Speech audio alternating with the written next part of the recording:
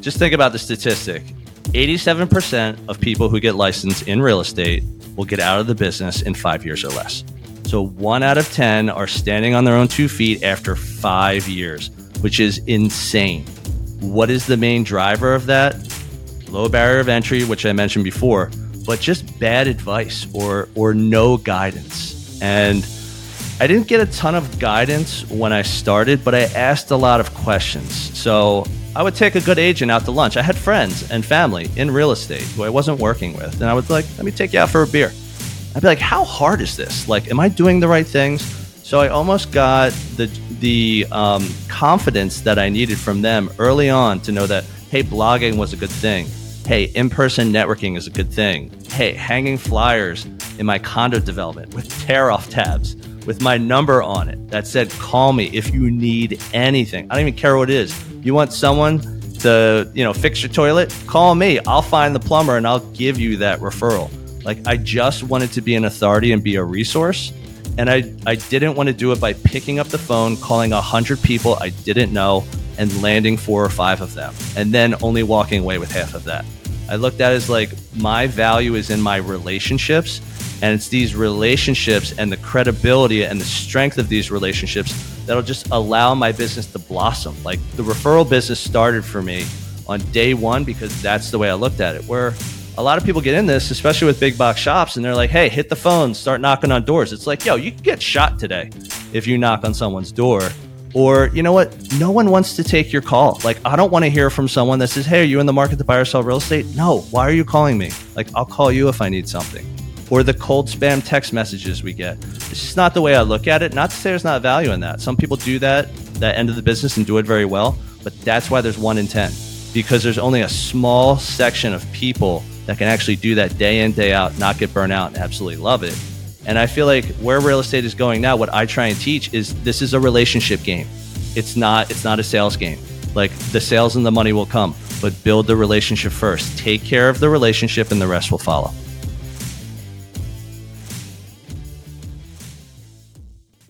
So the question is this: how do most agents succeed in today's competitive real estate market when all the successful agents are keeping the secrets to themselves? So that's the question, and this podcast will give you the answer. I interview agents from all over the world. I ask them their tactics, and they share all of their secrets with me so we can give them to the world. I'm Aaron Amuchastegui, and welcome to Real Estate Rockstars.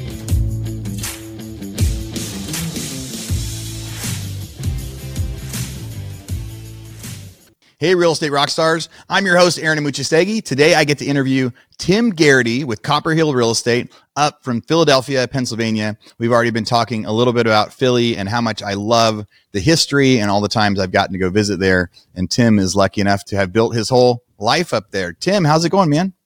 It's going great, Aaron. Thanks for having me on today. Greatly appreciate it. Nice to meet you. Yeah, nice to meet you too. I think we're going to have a really fun conversation today. We've got a wide range of listeners right now, from beginners to people that are starting their brokerage or starting their teams or trying to figure out which teams to join. But it's also a really interesting time in real estate because volume is down so much out there. We keep seeing these reports of thousands and thousands of agents deciding they don't want to be agents anymore. So I think the perspective of what you've been doing to grow is going to be really, really good for all the people listening today. So when did you get into real estate? So my backstory is out of college, I actually started out in the mortgage industry. So I like to say I have about 20 plus years of real estate industry experience. Was a street loan officer for a few years, did well with that. Got into management on the mortgage side with one of the largest home builders in the U.S., which is Pulte Homes. Mm-hmm. Did that for about another 6 years. And, I lost my job after everything happened in 2008 and 2009. So it was probably toward the end of 2009. And I was on unemployment, newly married, had bills, was finishing my MBA in management. So bills were piling up. And I had the crazy idea of telling my wife, hey, I really want to get into real estate, residential sales, and I want to do it from the ground up. I want to understand how this industry works. Like, why is the barrier of entry so low? And, why do a lot of people fail? So, I had a lot of questions getting into it, and I thought the only way I could really learn everything about it was really to start from the bottom. And I've been doing that now about 13 and a half years. So was it 2009, 2010 when you decided to jump in as an agent? Yeah. So it was right at the end of 2009. The company I work for wanted me to relocate and take a promotion, which is super flattering and humbling. But I'm a Philly boy and I didn't want to leave. And we had a life here. We have family. We have friends. We love the city. So we said thanks, but no thanks. And I got laid off. So it was right at the end of 2009 is when I just said, hey, I'm just going to go take these classes. It was like 3 weekends in a row, Saturday and Sunday all day from like 9 a.m. to 5 p.m. And they're like, oh, you're done after 3 weeks and then you can take your test. And I'm like, why is the barrier of entry so low? I don't get it. And then after I finished my classes, I was like, now I get it. They're not teaching you much aside from theory. And they want you to just go out and figure it out. So that's what I did. Yeah. I love that the barrier to entry is so low. We love to brag about that for people. There's people listening today that are doing their side jobs or they're, driving for Uber or DoorDash or things like that. And they're thinking about jumping into real estate. I love getting those messages of people that said, I listened to your podcast and that was the day I decided to jump in, because the barrier is so low, but the ceiling is so high. Frankly, there's no ceiling. There's no ceiling for how much money you can make, for how much you can earn. I mean, you have to earn it. Earn is the key. In 2021, we had a lot of agents out there that weren't necessarily earning. They weren't necessarily working really, really hard. Everybody looked brilliant that if they were in real estate back then. And our stories are going to overlap quite a bit, actually, because I was building new homes in California in 2005. I was working for running operations for a medium-sized home builder. But when I graduated in 2005, I got recruited by Pulte Nationwide and Ryan Homes and Centex. Back then, there were a lot of them. And getting to work in home building from like 2005 to 2007, I got to learn so much about real estate, because at that time, those were finely tuned machines. They were so great at figuring out the market, at marketing properties. It was the first time I established that properties would actually sell for what the market said, regardless of what they cost. So whether they spent $300,000 to build a home or $500,000 to build a home, if it comped at 400, that was the price. That was the price. And that was shocking coming from I came from custom home building, where the price was just cost plus 10 or cost plus 20.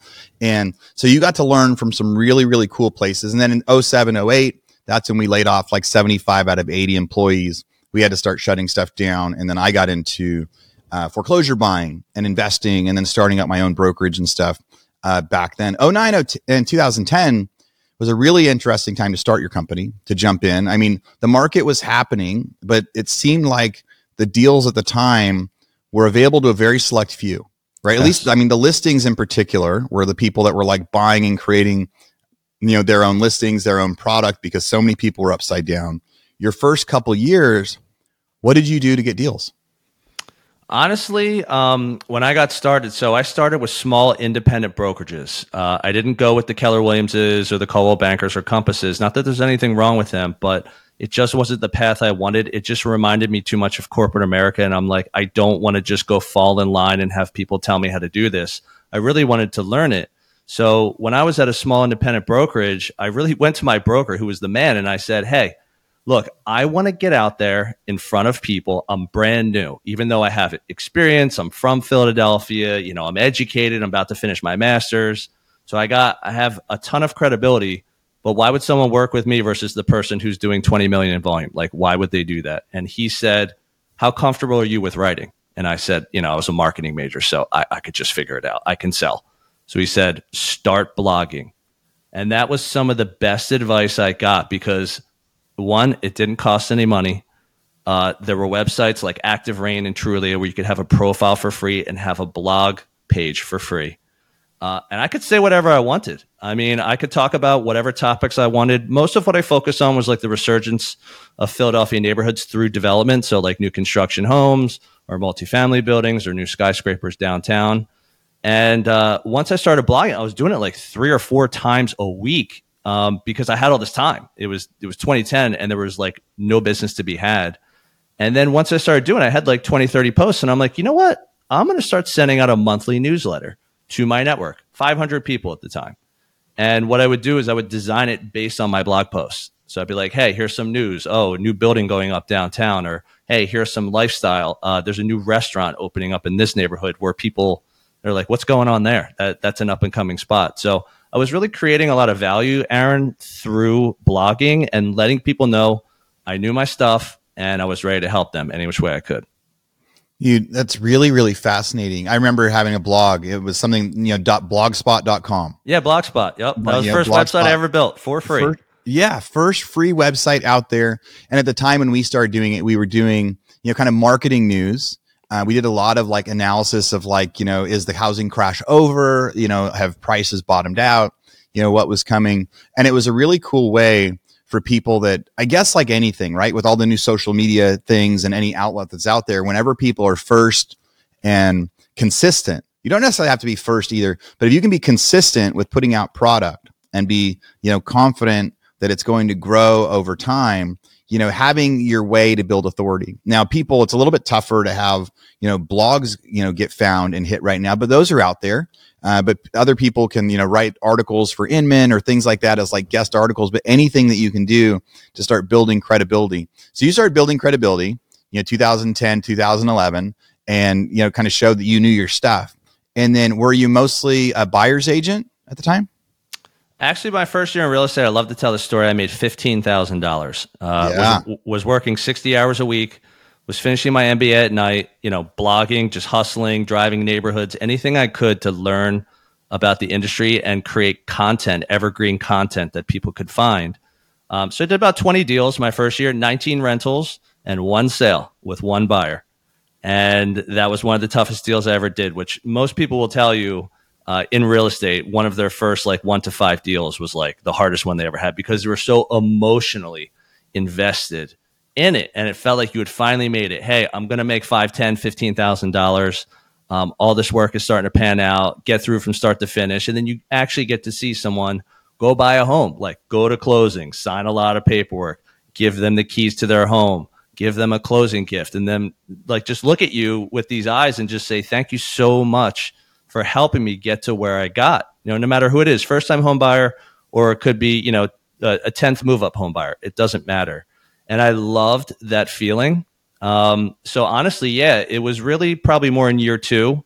I was very buyer heavy, but started getting into listings. And that was super hard because again, I was just competing with these big guys, big girls who just own these neighborhoods. They already had 10 or 15 signs up and I had none.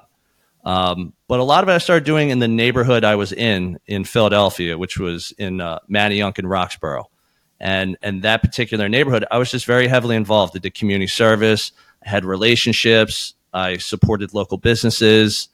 I lived in a condo community, so I was on the board. So I was just really donating my time to meet as many people as I could, learn about them, finally get to the conversation where they would say to me, what do you do? And I would say, I'm in real estate. And then as well as I know, Aaron, when you tell someone you're in real estate, they're like, oh, that's cool.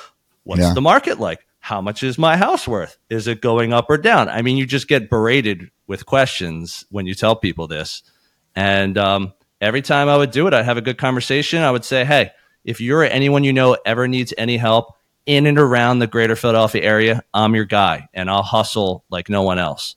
And eventually I just, I'd meet someone, I'd add them to my newsletter. I'd get another person reading my blog. And then the leads just started coming in. It was all organic. It was all through relationships.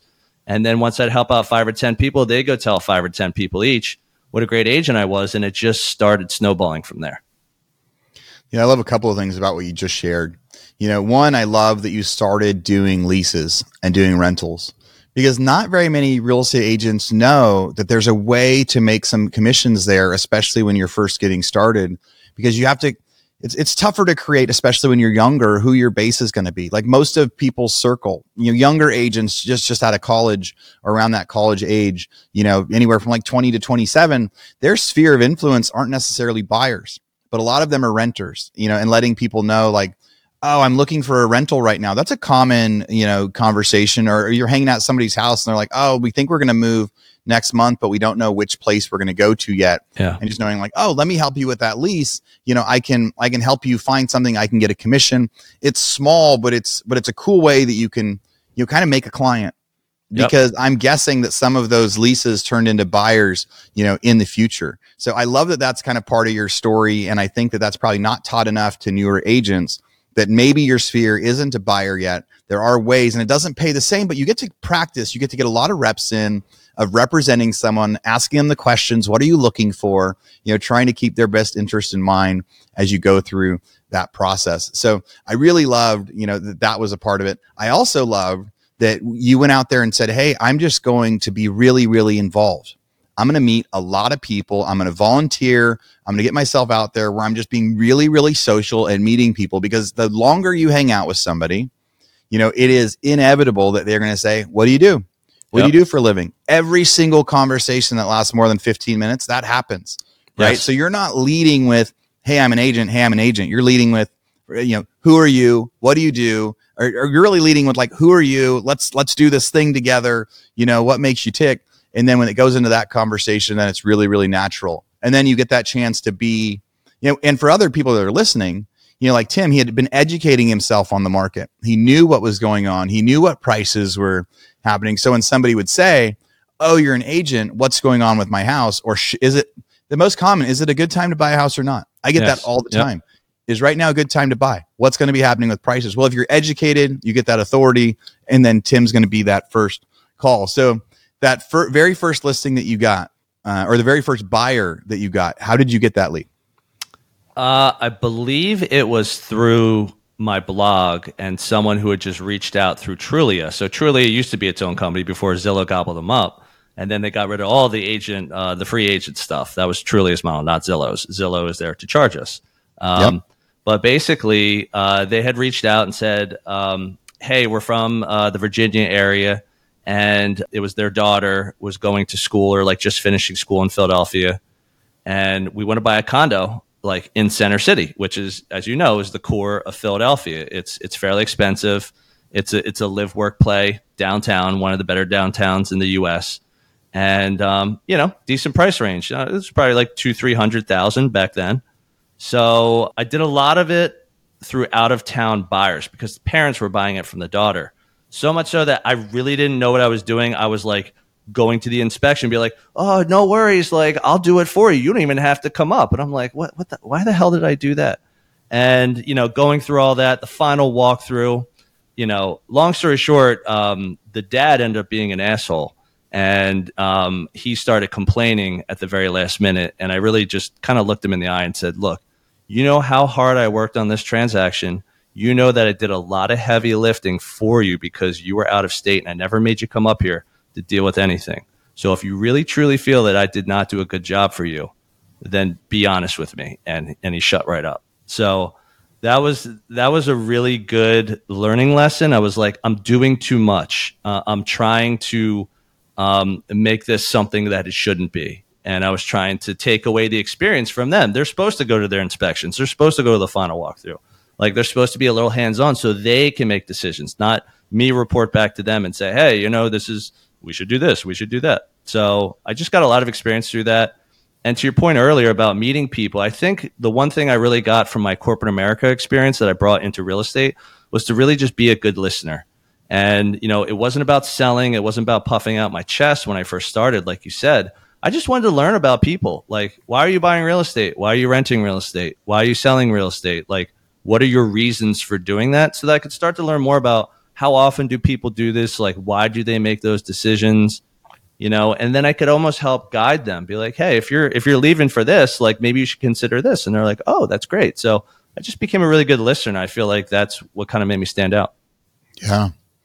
So what do you, when you think back to so you've been in real estate a long time, right? You've been in real estate 20 years. Yep. You've done lots of different things. What's something that you wish you would have known when you first got started, or in that first year or two, or maybe before you decide to become an agent? What's something where looking back, you're like, man, I wish I would have known that at the beginning? I would say a few things were like how long it would actually take to do consistent sales the way I was doing it. Because I feel like there's a lot of methods out there in real estate today that cause the high rate of failure that it has. So just think about the statistic. 87% of people who get licensed in real estate will get out of the business in 5 years or less. So 1 out of 10 are standing on their own 2 feet after 5 years, which is insane. What is the main driver of that? Low barrier of entry, which I mentioned before, but just bad advice or no guidance. And I didn't get a ton of guidance when I started, but I asked a lot of questions. So I would take a good agent out to lunch. I had friends and family in real estate who I wasn't working with. And I would be like, let me take you out for a beer. I'd be like, how hard is this? Like, am I doing the right things? So I almost got the confidence that I needed from them early on to know that, hey, blogging was a good thing.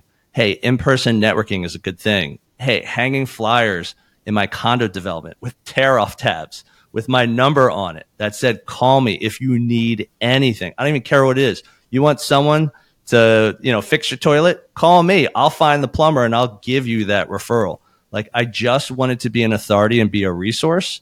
And I didn't want to do it by picking up the phone, calling 100 people I didn't know and landing 4 or 5 of them and then only walking away with half of that. I looked at it as like, my value is in my relationships.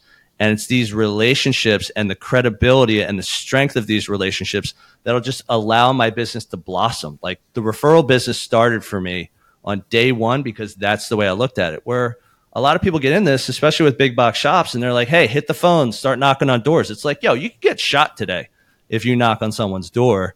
Or, you know what? No one wants to take your call. Like, I don't want to hear from someone that says, hey, are you in the market to buy or sell real estate? No. Why are you calling me? Like, I'll call you if I need something. Or the cold spam text messages we get. It's just not the way I look at it. Not to say there's not value in that. Some people do that end of the business and do it very well, but that's why there's 1 in 10, because there's only a small section of people that can actually do that day in, day out, not get burnt out and absolutely love it. And I feel like where real estate is going now, what I try and teach is this is a relationship game. It's not a sales game. Like, the sales and the money will come, but build the relationship first. Take care of the relationship and the rest will follow. Hey listeners, Aaron here. I just want to tell you about something I'm super excited about. A couple months ago, I had a bunch of people in my office in Austin, and I taught what I called my foreclosure masterclass. It was to teach investors how to make money with distressed real estate investing through foreclosures and other sorts of leads that are out there of people that are desperate to sell or need to sell, and maybe they don't even know it yet. And that process. Well, we had so much fun when everyone came to the office. So many people said they wanted to do it again. I recorded the class. It's now live and available for purchase. So if you're interested in learning about becoming an investor and learning about becoming an investor agent, being able to educate yourself some more around foreclosures, about distressed real estate, and how to get those, go to theforeclosuremasterclass.com. Theforeclosuremasterclass.com. All right, back to the podcast. Yeah, I like that idea too about like the flyer with the phone number tabs of just going like, how can I help you? How can I help you with anything, or just any way to get, there's a lot of paid methods out there to get people, but there's also a lot of free stuff. But you wanted to focus on incoming. You didn't want to do outbound. You're like, I'm not going to do outbound calls, outbound sales. I'm going to do like outbound effort. I'm going to do outbound social. I'm going to do outbound, like letting people know I'm here. But it sounds like you weren't cold calling. You were waiting for someone to call you. And then when someone called you, you enhance that relationship. Do you use a CRM right now to keep track of all your people? I do. Yeah. So, Copper Hill's been around for about 8.5 years. So the first 5 I was in real estate. I worked for 2 independent brokerages, but about 5-6 years ago, we invested in HubSpot. Mm-hmm. HubSpot's a really good business CRM. What we loved about it is it was customizable. And it was simple, very simple interface, lots of capabilities for marketing, for keeping track of your clients. It's a task-based system. It's a pipeline-based system. So it just allows you to have kind of like an assembly line for your book of business, as well as, we use it for our full service transaction team. A lot of these CRMs that I was like trying to look into prior to HubSpot were all real estate based, like Top Producer and things like that. I'm like, the one downfall of the real estate industry is like the technology is awful. Like, we don't have good tech. And if these systems are only real estate based, chances are the technology is not where it should be based on other industries. It really wasn't until like the last 5 years or so, as well as I know, Aaron, that a lot of VC money started pouring into real estate and into real estate tech. And it's still not great. So I look at it as, give me a system that it allows me to build a book of business, stay on track, follow through after closing, keep tabs on every single person. And then it just has marketing capabilities too. Like our newsletter is done through that. Our event invitations are done through that. Our happy home anniversary email every year is done through that. And you can track all that like you would in MailChimp or anywhere else. And MailChimp's fantastic. It's another system. So I'm trying to stick with one that does it all and allows for us to kind of do it the way we want. Yeah, we use HubSpot with our software company, with our foreclosure data company, and our PropHawk system for people essentially find real estate deals through there. And HubSpot is super powerful. It's super expensive once you get a giant list. Oh, yeah. And like once you're in, and you have to invest the time to customize it. But it is the most customizable, where when somebody signs up with something, it's like they can get a text message today that's personalized. They get an email tomorrow. They get a bunch of the follow-up stuff. So very cool to see that you invested in that. How big is your business now? So 8.5 years ago, we started out. It was myself, my brother, Ryan Garrity, and my friend, Andrew Janos. Bootstrapped it with our own money. We literally took $10,000 each out of our bank accounts, threw it in a business account, and said, this will keep us afloat for a year. So let's go out and eat what we kill. Like, let's be 100% and just start building it one buyer, one seller, one tenant, one landlord at a time, and get the brand out there. Get some online reviews, like build a one-page website. So the three of us started, I think in year one, we did, right around 10 million in volume. Now we're a team of almost 40. And we did just under 100 million last year. Yeah. So as you transitioned from like being an agent and being in production to being an entrepreneur, kind of broker owner, team leader, what was that transition like? Did you go from sole to then doing a team to then doing a brokerage? And what are some of the steps that worked really well with that or were challenging? I would say for me, the first question I asked myself is, what do I want to do? Do I want to be a team at a big brokerage? Because I could go do that easily, where they do a lot of the heavy lifting and I'm just there and I have a business within a business. Or do I want to start a brokerage? And it's probably the same philosophy I had with HubSpot. It's like, I don't want to do it that way. I want to do it the way that I think the industry should be going. And I want to utilize my mortgage experience, my management experience, my MBA, like my hustle these first 5 years. I want to take all that and I want to build something from scratch. And, I think I always looked at it as like, look, if you want to get a hamburger, you got two options. You go to McDonald's, you go through the drive-thru, you spend a couple bucks, you're full, it tastes great, you're good. You can do it anywhere you want in the world and it tastes the same. Or you can go to Tim's Burger Shop where you can sit down, you can look at a menu, you can get good service. I get my beef locally, maybe my buns homemade. I season it perfectly. I use local cheese. You bite into that and you're like, what an experience. And then we treat it like absolute gold. And when they leave, they're like, anytime I want to go get a good burger, not eat, I want to go get a good burger, I'm going to Tim's Burger Shop. And I think I just looked at it as like, look, I think we can build this brokerage from scratch because one, even being a brokerage has a very low barrier of entry, just like being a salesperson in real estate. And I looked at the expenses and everything else. I was like, we can just do this thing like one brick at a time, which is exactly what we did. And to be honest, I'm so blessed and thankful that I did it that way because I know the ins and outs of this industry like the back of my hand. And it's like now we're bringing in $5 to $10 million producers regularly from Compass, from Caldwell Banker, from EXP. They're slowly joining our team because they're there and they're like, I don't need all this. Like, I don't need this big box rah-rah stuff. Like, I'm already standing on my own 2 feet. The leads come from me. I'm building this thing on my terms. So why not partner up with Tim and Copper Hill because they've built it on their terms. And the combination of the two is really what just creates a ton of value for the productive agents. A lot of people as they're early in their brokerage, the first couple years inside their brokerage, they've got different growing pains. There's two conversations that people are asking me all the time. One, they're saying, what should my splits be with my agents? Because I have agents that are leaving or coming back and renegotiating, or, they've been on this team in this company for a few years. And now one of the other brokerages out there is recruiting them and saying, hey, now that you know what you're doing, leave them and come to us. And your new split is 80-20 or 90-10 compared to whatever they had. So one is there's this battle of splits when agents are focusing on that. So there's a challenge that brokers have with that. And I think another challenge that new brokers have in their first few years is that concept of I think like handing off clients and handing off commissions, there's this fear of, well, I could do this deal myself or I can give it to my team. And if I give it to my team, it's a much smaller percentage. And then maybe in the future, they're going directly to that team member instead of me, and or if they leave my brokerage, they're kind of bringing that client with them. So I think those are two like fear mindset, or maybe not even fear mindset, but there are two challenges that brokers have. They ask me the question all the time, how do I do my splits? Because people are trying to steal my agents away. And how do I justify giving away my own deals to my agents? What have you experienced with that? What do you think about that? Let's hit the brokerage one first. So like the competition from big brokerages is probably one of the hardest things I have to deal with, because they have a lot of stuff, I like to call it. They have a lot of tech, and, they have a beautiful office downtown, and, we have this annual retreat, and, we have an office manager. Like, they have all this stuff, and I feel like people are attracted to the stuff. But one thing I learned getting into this, that, good agents will shift their brokerages every like 3 to 5 years, because they're just going to go leverage themselves to try and get more.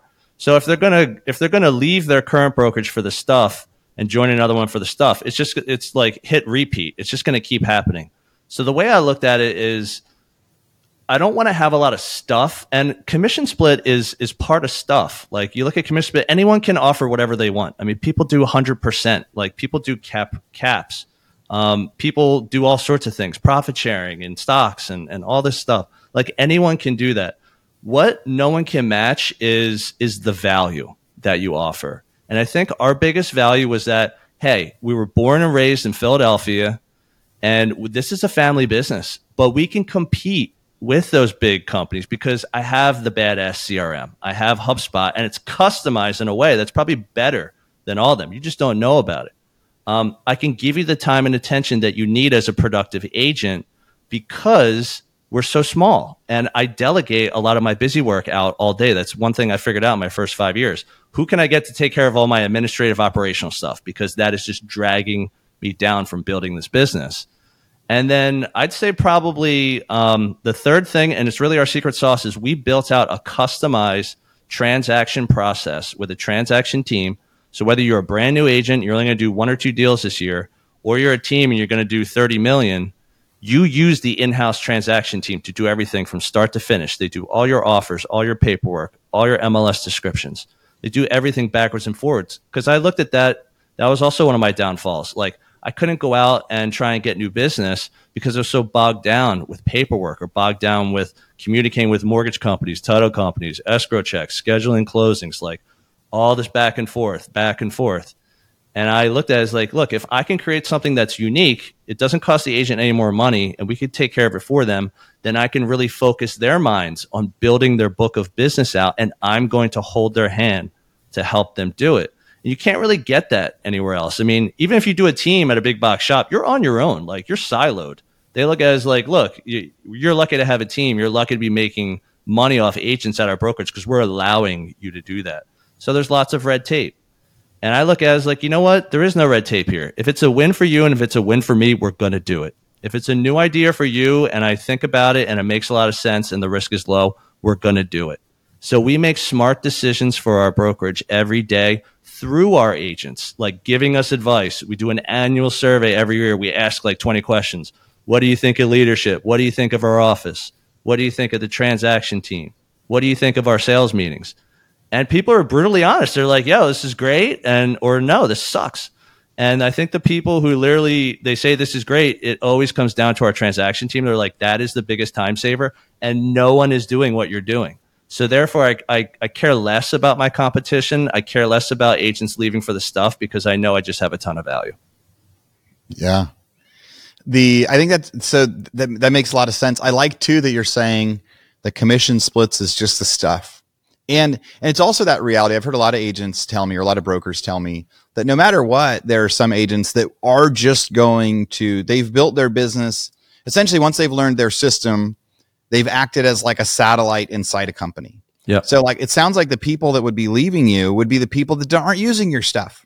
right? That they've learned from you, and then they've said, all right, I like what Tim does here, but I'm going to kind of do my own way here. And I could use his CRM, but I decide to do this a different way. So if they're not like inside that system, then they're the ones that are going to go, but they're going to go anyway. And some of those high performing agents, their goal is, get to 0% commission or eventually become a broker, eventually become an owner. There are some people that are entrepreneurial like you or I, that no matter what, we're not going to be able to hold them down or keep them in. Right. And then, and I think part of the challenge too, that people are even having now with commissions is they're like, I'm only doing 10 deals instead of 15 this year, or I'm doing 10 deals instead of 30. And so I need more of my commission. And that's an interesting conversation too, that people are having because it's no one's fault, right? Like volume is down, and I get that they're like, I'm making half the amount of money I made last year. So they start to look at their expenses. And instead of looking at like, internal expenses or like, marketing budgets or whatever else, they're going to go like, oh, it's like my biggest expense was taxes a lot of different years, right? But you have to deal with it. But if I could figure out a way to not pay those, right? So I think commissions is probably similar. So we're going to see this happening, I think, more and more. How many agents did you say you guys have? We're just under 40. You're just under 40. And where were you at like 3 or 4 years into starting your brokerage? I would say it probably took us about 3 to 4 years from inception to really get our foundation, which was have administrative help, have a good CRM, have some processes and systems in place, have a handbook, we have office policies, what if my mom wants to buy a house, or like, hey, like, what if I want to start a team? So like, we have to have all these policies, because if you don't have a stance on it and someone starts complaining, it's just going to get emotional. But if someone says, hey, I want to do this, be like, go look at that office policy. We've already dealt with that 5 times. So read that. And if you have any questions, let me know. So I can take a lot of the day-to-day BS away from me, 1, through my staff, and 2, through the foundation that I've built.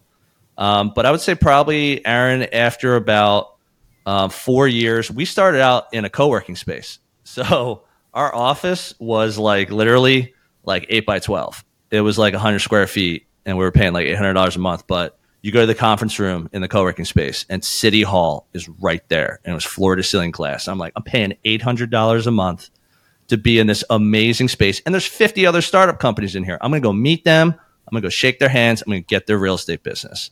So we started real small. And then after about 4 years, we got like a 2,500 square foot commercial space downtown again. We stayed downtown, invested a lot of money in that. And, that's really what pretty much doubled the size of our team in about 18 months. That was our stamp. They were like, wow, these guys, they're not messing around. They want to grow. So how do you like entrepreneurship or business management or brokerage ownership compared to, being an agent, like, and doing it yourself? Like and it sounds like maybe just from your MBA background, you were destined to see the entrepreneur side instead. But as you're seeing that now, like, I guess how do you feel about it? As that journey has changed so much, and how closely related is it to, early real estate? I mean, I love being an entrepreneur. I still sell, so I still work with clients. But again, if we did just under 100 million last year, I only contributed 5 million of that. So my sales don't really matter anymore. It's really about the team. And I think for me too, just, going down that path of trying to like do it yourself and not rely on anyone else. Like in corporate America, they basically said, look, we're going to tell you to jump, and your job is to say how high. Like that's the rule in corporate America. When I got into real estate, I was like, look, I don't have a boss. Everyone is super unprofessional. Like no one's getting back to anyone. Like people are cursing each other out. Like people show up late, like, cause no one else has a boss. So it's like, we're all on our own. But one thing I realized early on about myself being an entrepreneur and being in real estate was I knew I was a good manager of people. And that came from my management experience at Pulte Homes. And it also came from my MBA, which was in management. So the more I got into it, I realized it's like, as much as I'm still selling today, 13 and a half years in, it's not really the focus of what I'm doing. My focus is managing a business, managing staff, managing agents, and managing a reputation for our brokerage. And I mean, you look online, you look at any big brokerage in the city of Philadelphia, you look at their offices, you look at their Google reviews. Okay, not to single them out. Keller Williams, Google reviews, 3.5, four out of 5 stars, which again, I would look at that as low. We're 5 out of 5. Like, we do not mess around as an office because we just have the little details covered and we care so much. It's not about the deal. It's about the relationship. And that's how I look at my brokerage. Like, managing people, it's all relationships. Like, my staff could all just leave me tomorrow and just say, hey, we took some more money, or like that company was larger, or like that commute was shorter, or whatever it is. But at the end of the day, I know my relationship is so strong with them. I give them a ton of value and I will go to bat for them any day of the week. And my agents know that too. So whenever they get in trouble, I'm there. Whenever they want something to possibly change in the brokerage and they want to be heard, I'm there. If they're growing and they're like, hey, I was at a 70-30 split before, but now I doubled my volume, I want 80. I'm there. I'll have the conversation. So I think for me, just like being a good manager of people is really what allowed this brokerage to do well, because, look at teams. Why do teams form in real estate? It's like salespeople, and they get too busy. Like, holy crap, I need to bring someone on. Like, I can't take all these calls. I can't do all these listing appointments. But they still want to sell all day, all night. Like, they might not even want to manage another human being. And they don't realize that until they get into the team model. They're like, oh, this isn't about me anymore. This is about them. Like, I need to take care of them. And I feel like that's why a lot of teams, they get into it for the wrong reasons and they fail, because they're just like, no, I just need to go back to selling. And we're in a market right now where a lot of team leaders are like, they're not giving out leads right now because they need them. They're like, I'm in sales and I need these leads. They're not for you, they're for me. And my advantage is, look, it's not, I don't have the leads. Like, I'm not feeding you. I'm not just giving you a fish every day. I'm going to teach you how to fish. I'm going to teach you where to fish. I'm going to teach you the right rod to use. I'm going to show you all the different kinds of bait, and we're going to put 10 rods in the water, and these should be biting. So that's what I need to teach you. I need to teach you how to do it right. So you're never going to have to worry about where the leads come from. They'll come from your efforts. I love you highlighting again about the management experience at Pulte. Sometimes I forget how grateful I should be for what I got to learn from those home building companies back in 05, 06, and 07. Like, I was a young, cocky kid. I was a high performer, and and I got paid really well, until the market crashed and we got cut in half. But I remember always thinking, like, as you're inside someone else's business and you are on salary at different times, I was getting to learn so much about really the best in class management skills, the best in class way of selling the widget and figuring out how to build the widgets. And it's like one of the most unique businesses around that just isn't the same right now. And, I don't know if it'll ever be the way that it was in, from 03 to 05, because everything was how can you get it built for faster? Yeah. How can you adjust your cheaper prices? How can your customer service program be better? It was just the most competitive business that had every moving part from manufacturing to sales. And I think during the time, I sometimes I took what I was learning for granted, because I was always, I couldn't wait till I was going to run my own company. There were times when I would like make a phone call that would save them $200,000, and was thinking, where's my, $20,000 bonus? And it's like, that's your job to save us $200,000. Like, that's how you keep that's why we didn't lay you off when we laid off 75 people. So sometimes for people out there too, there could be some people out there doing real estate, part-time because they're working for somebody else, or right now they're inside their real estate business and they're getting to learn a lot from people, but they're not quite hitting, that revenue source yet. I guess I just want to recommunicate something you reminded me of. I took a lot of those lessons for granted and I wanted to get out of it faster and faster. But those years that I spent then, absolutely, like, learning from the best of the best and feeling underpaid, but getting to, like, people today, like, will say, I'll go work for that person for free. Well, that's a lie. Most people wouldn't. But if you get to go work for somebody really, really cool, and you're getting to, to learn and get paid to do it, a good salary or a decent amount of commissions, like, your life can change. And I just like talking to you today and getting reminded of, like, you being at Pulte. Pulte was one of the best in class, me being in home building out there. We got an advantage, and we had an advantage for what life was going to be like later, especially as the market started to change. Yeah. Have you had any agents quit this year because the market got tougher and just said, I'm not going to be an agent anymore? Not really. Everyone is still licensed. Maybe people, I think I had maybe one or two say, I have to go get some additional work, but I want to keep this as my side hustle. And for me, I know there's other companies, other brokerages out there, and they're like, look, it's all about production. If you're not going to be full time and if you don't do this, I don't want you. And I got some people that do 1 deal a year and I got some people that do 100 deals a year. So I look at it as it's better to just find the right people and be there for them. So the ones that had to go out and get a job, I didn't take that personally or be like, oh, now you're not contributing enough to my company. Like, this is souring the relationship. I just said, well, what else can I do for you? Do you want to go over some marketing stuff? Like, why do you think your business is suffering? Why do you feel like you have to go get another job? Tell me, I'll get deep with people. Tell me about your savings. Like, tell me about the income from your spouse. Like, tell me about your expenses from your children. And I'll literally get in there and just try and offer some advice to just say, you know what, like I've been there and here's what I did, or like I know other people have been there and here's what they did.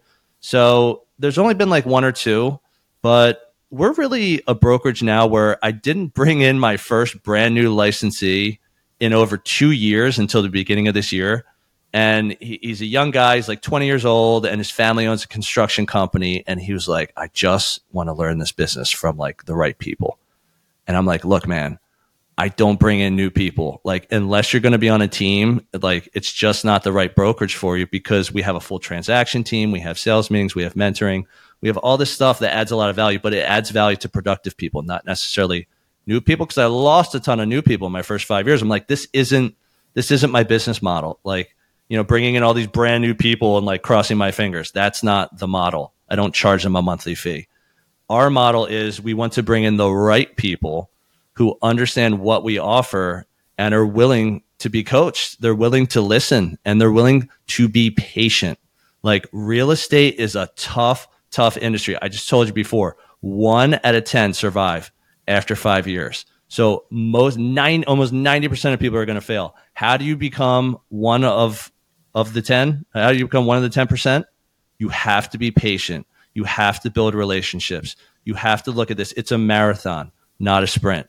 You got to go get part-time work. Go get part-time work, but don't stop.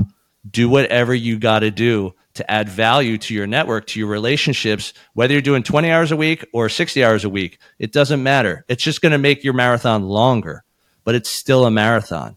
So that's what I tell everyone. It's like, you got to be, if you think you're going to come in here in 6 months in a year and make like 50 grand, 100 grand, you're only going to do that if you have like, a rich mom, dad, uncle, grandparent, something like that. It's just feeding you business and you're just making money.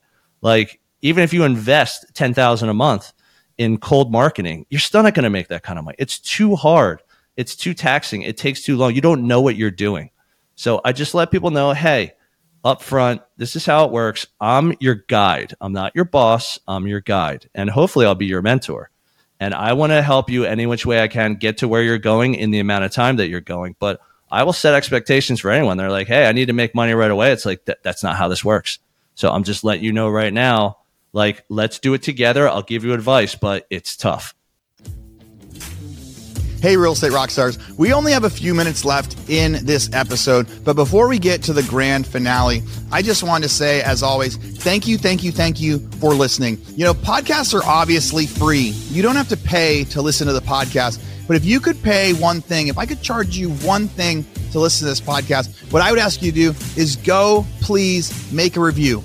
Go to wherever you listen to podcasts, whether it's on YouTube or on Apple or Android, wherever you listen to podcasts, and go give me a review of the podcast. I read them. I listen to them. I try to make adjustments. A couple years ago, I had a ton of bad reviews on the sound quality or the number of advertisements, things like that. And I've really tried to dial in to add value for all of you guys. So please go do a review. If you want to get a copy of the toolbox of the stuff that everybody that comes on the show, they give us some tactics. They give us something that we put in what we call our toolbox.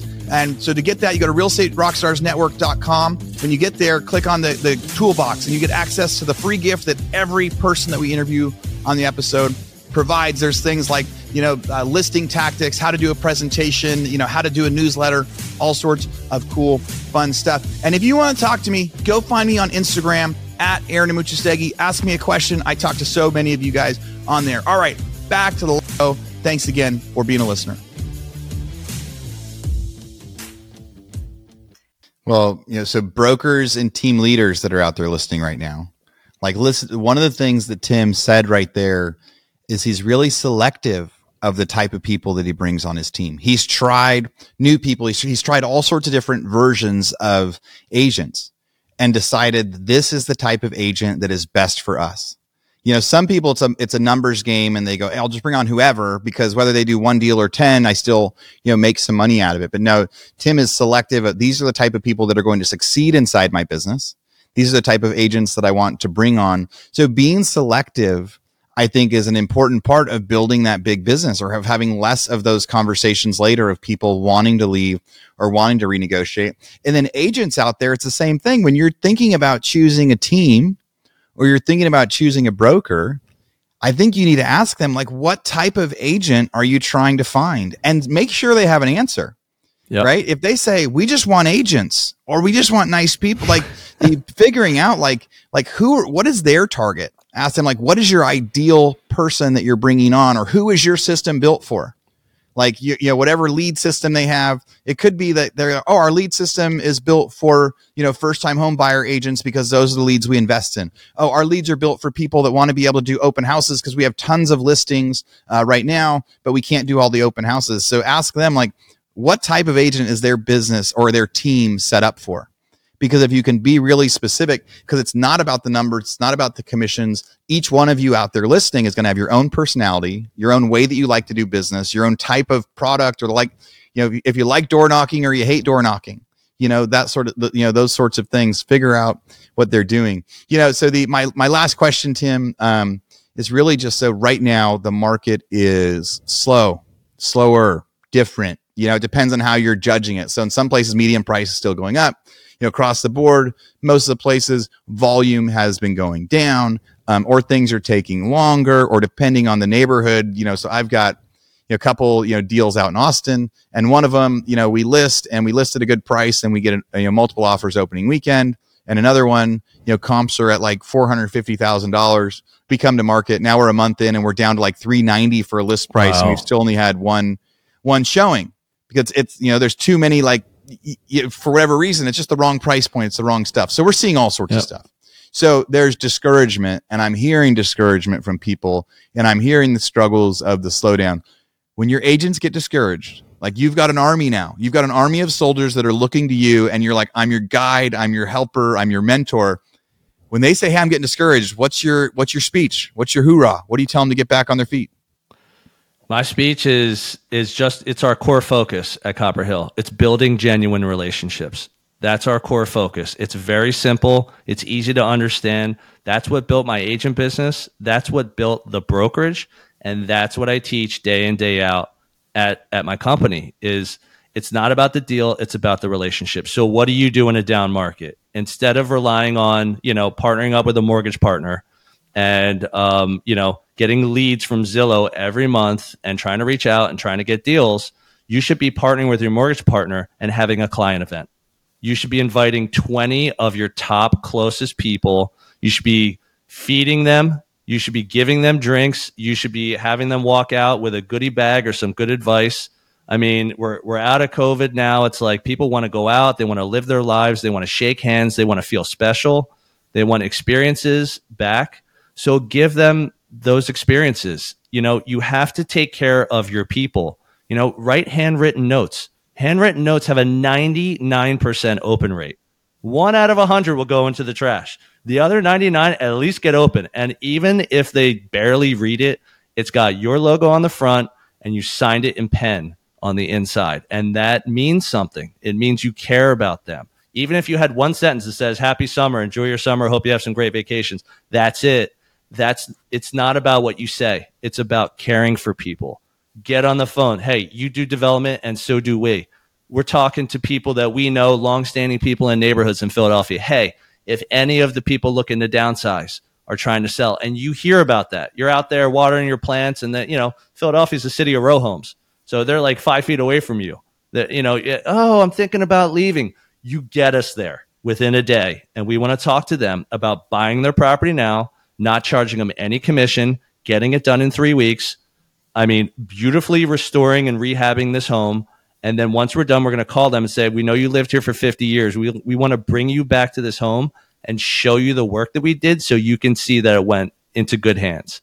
And that is the power of relationships. It's you have to show people that you care, that that they can trust you, and that you deliver a lot of value. You're good at what you do. And if you can do those things, they're just going to be your biggest cheerleaders. They're going to be your biggest business builders. That neighbor who needed to sell their house privately is going to go tell 5 of their elderly friends what a great company and what great people we are. So we'll get 2 more opportunities out of that. So what I tell people to do in a down market, which is what I tell them to do in an up market, but there's more time now. So you can plan a better event. You can make more phone calls, warm calls, the calls that take 30, 45 minutes because you're just catching up with people.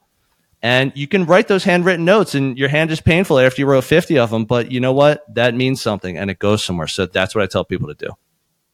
Yeah. Relationships can go a long way. And relationships, even the extra just stuff you described, like being able to, to buy the properties or having that, treating home inspectors good even when they piss you off, treating escrow people good, even like if you treat everybody good, from your customers to your transactions to the contractor to the buyer's agent, like building that relationship with everyone. Real estate is a long game, life is a long game, and it all comes back around. Tim, we've got hundreds of more things we could talk about, but man, we've an hour has flown by. Not all of our podcasts get to go this long, but you've just been full of so much stuff. There's going to be people wanting to reach out to you to come tour your brokerage, go see the way that you do things. They want to send referrals your way. What's the best way that people can learn more about you, where they can find you, where they can follow along or communicate if they have questions? I say the 2 best places to just casually learn more about me or reach out to me. I'm very involved on Instagram. So Real Estate in PHL is my handle. Copper Hill RE is my company's handle. Or go to our website, copperhillre.com. You can see all of our agents. You can see my contact information. And you can see all the content that we've created, the blog, the neighborhood pages, the building pages, like all this stuff. We're a value-driven, relationship-based referral brokerage. And you can go learn a lot more about what I'm doing by visiting the website and visiting us on Instagram. Tim, congratulations on building such a giant business. I love that you started in real estate, mortgages back in 2003, because 2003 to 2005 was like the craziest, most booming time ever.